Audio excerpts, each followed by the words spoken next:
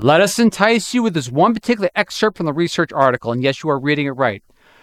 An Alzheimer's disease-like mice almost had their cognitive abilities restored after 13 weeks, in this case 3 months, if you're reading the paragraph. But that is only part of the challenge.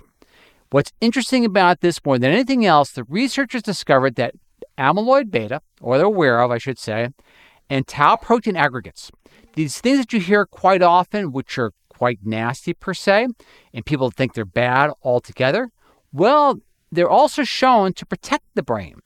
However, though, the caveat, incessant exposure, as in too much of a good thing, results in the chronic inflammation that leads to many of the memory disorders that you are all too familiar with. So in this case, we're looking at the outcome in regard to Alzheimer's disease.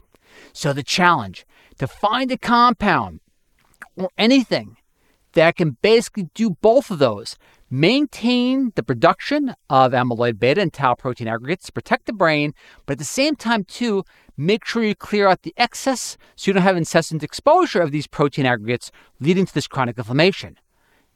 Here comes ruby red hibiscus tea, Hibiscus saperifer or roselle. So I gave you 3 different names, the same type of tea.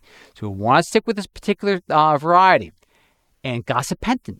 Gabapentin found in this ruby red hibiscus tea did the best of both worlds. It didn't break anything or try to break something to fix something, so it didn't hamper the production of the amyloid beta and the tau protein aggregates so they can maintain their task in protecting the brain. They just help remove the excessive exposure or incessant exposure, as the researchers word it, to a level which could restore their cognitive ability almost to a normal state in a mere 3 months. So, with that in mind, let's get right into the research as follows. The research team treated the Alzheimer's disease model with gabapentin through the intragastric administration for 3 months and concluded that their impaired memory and cognition were almost restored to the normal level. Furthermore, they saw a decrease in the various types of amyloid beta aggregates, which are commonly found in the brain tissue with Alzheimer's disease type dementia. Now check out this graphic, or I should say graphics. Look at the treatment group.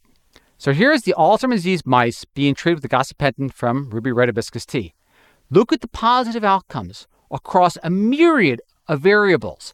Check out basically the pictures in regard to the brain tissue itself.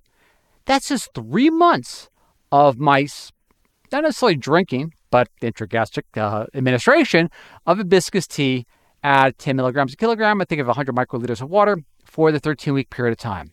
So here you have it, the gabapentin from ruby red hibiscus tea delivering the best of all worlds, in least in regard to this animal model. So with that in mind, let's revisit that challenge and then get right into the study itself. Here we go. Well, let's look at the methodology. There you are.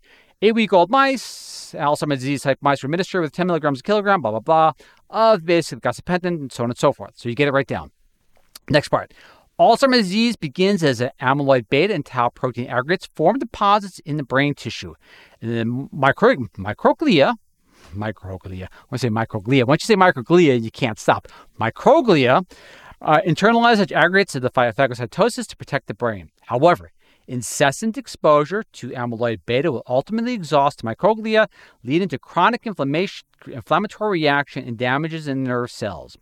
As a result, the victim suffers cognitive decline and memory loss.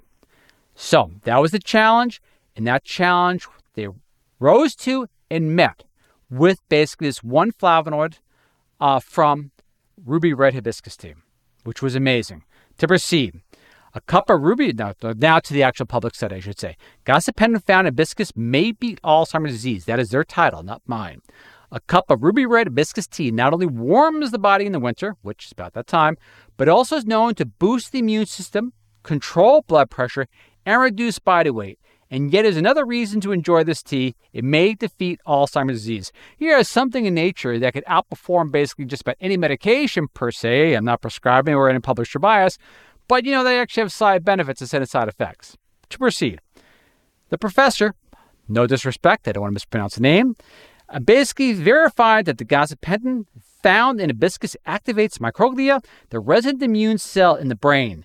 The research team also demonstrated that microglia scavenge the amyloid beta amyloid, however you want to refer to it, in the brain to ameliorate cognitive impairments brought on by Alzheimer's disease. When you go to the full study, however, and you're not going to find this in public study, this is actually the full published study, which the links I'll always have on my YouTube channel, but I can't do it for my TikTok channel, but for YouTube I can. However, we have shown that gabapentin could effectively ameliorate the gliosis of both microglia and astrocytes. Also, gabapentin is well known for its strong antioxidant capacity. These results all suggest that gabapentin could inhibit harmful phenotypes of microglia in Alzheimer's disease while enhancing their protective role. Best of all worlds. To proceed. So actually what happens is the body's producing the amyloid beta and the tau protein aggregates, and the gabapentin's gone, here, let me make it even better for you. Proceed. The analysis demonstrated that gabapentin prevented the expression of genes associated with gliosis, which promotes the chronic inflammatory reactions, while increasing the expression of genes associated with the alpha beta, amyloid beta, phagocytosis. In other words, the gabapentin facilitated the microglia's amyloid beta clearance. To conclude, we have confirmed, and I'm quoting, we have confirmed that removing the amyloid beta aggregates deposited in the brain is effective in preventing and treating dementia. The gabapentin from hibiscus will contribute to the development of a safe and affordable drug for patients suffering from Alzheimer's disease. End quote. Safe, effective, affordable, that would be a great future. But you got to yield a lot of credit. You have to embellish an incredible amount of gratitude to these researchers and credit. Now, the trick is this. Once these research studies are done and this incredible discovery of something that basically has side benefits as opposed to side effects, as far as we know, without adding publisher bias, is yielded, we got to make sure it doesn't fall flat. You have to keep on pushing. So the gabapentin is an incredible tool that nature has yielded us in regard to this basically horrible outcome for many individuals, or unfavorable outcome, I should say, that we don't have to endure if nature has given us such tools as follows from something as simple, I don't want to say innocuous because it's kind of belittles it, but you know what I mean? They're there. Gabapentin's incredible.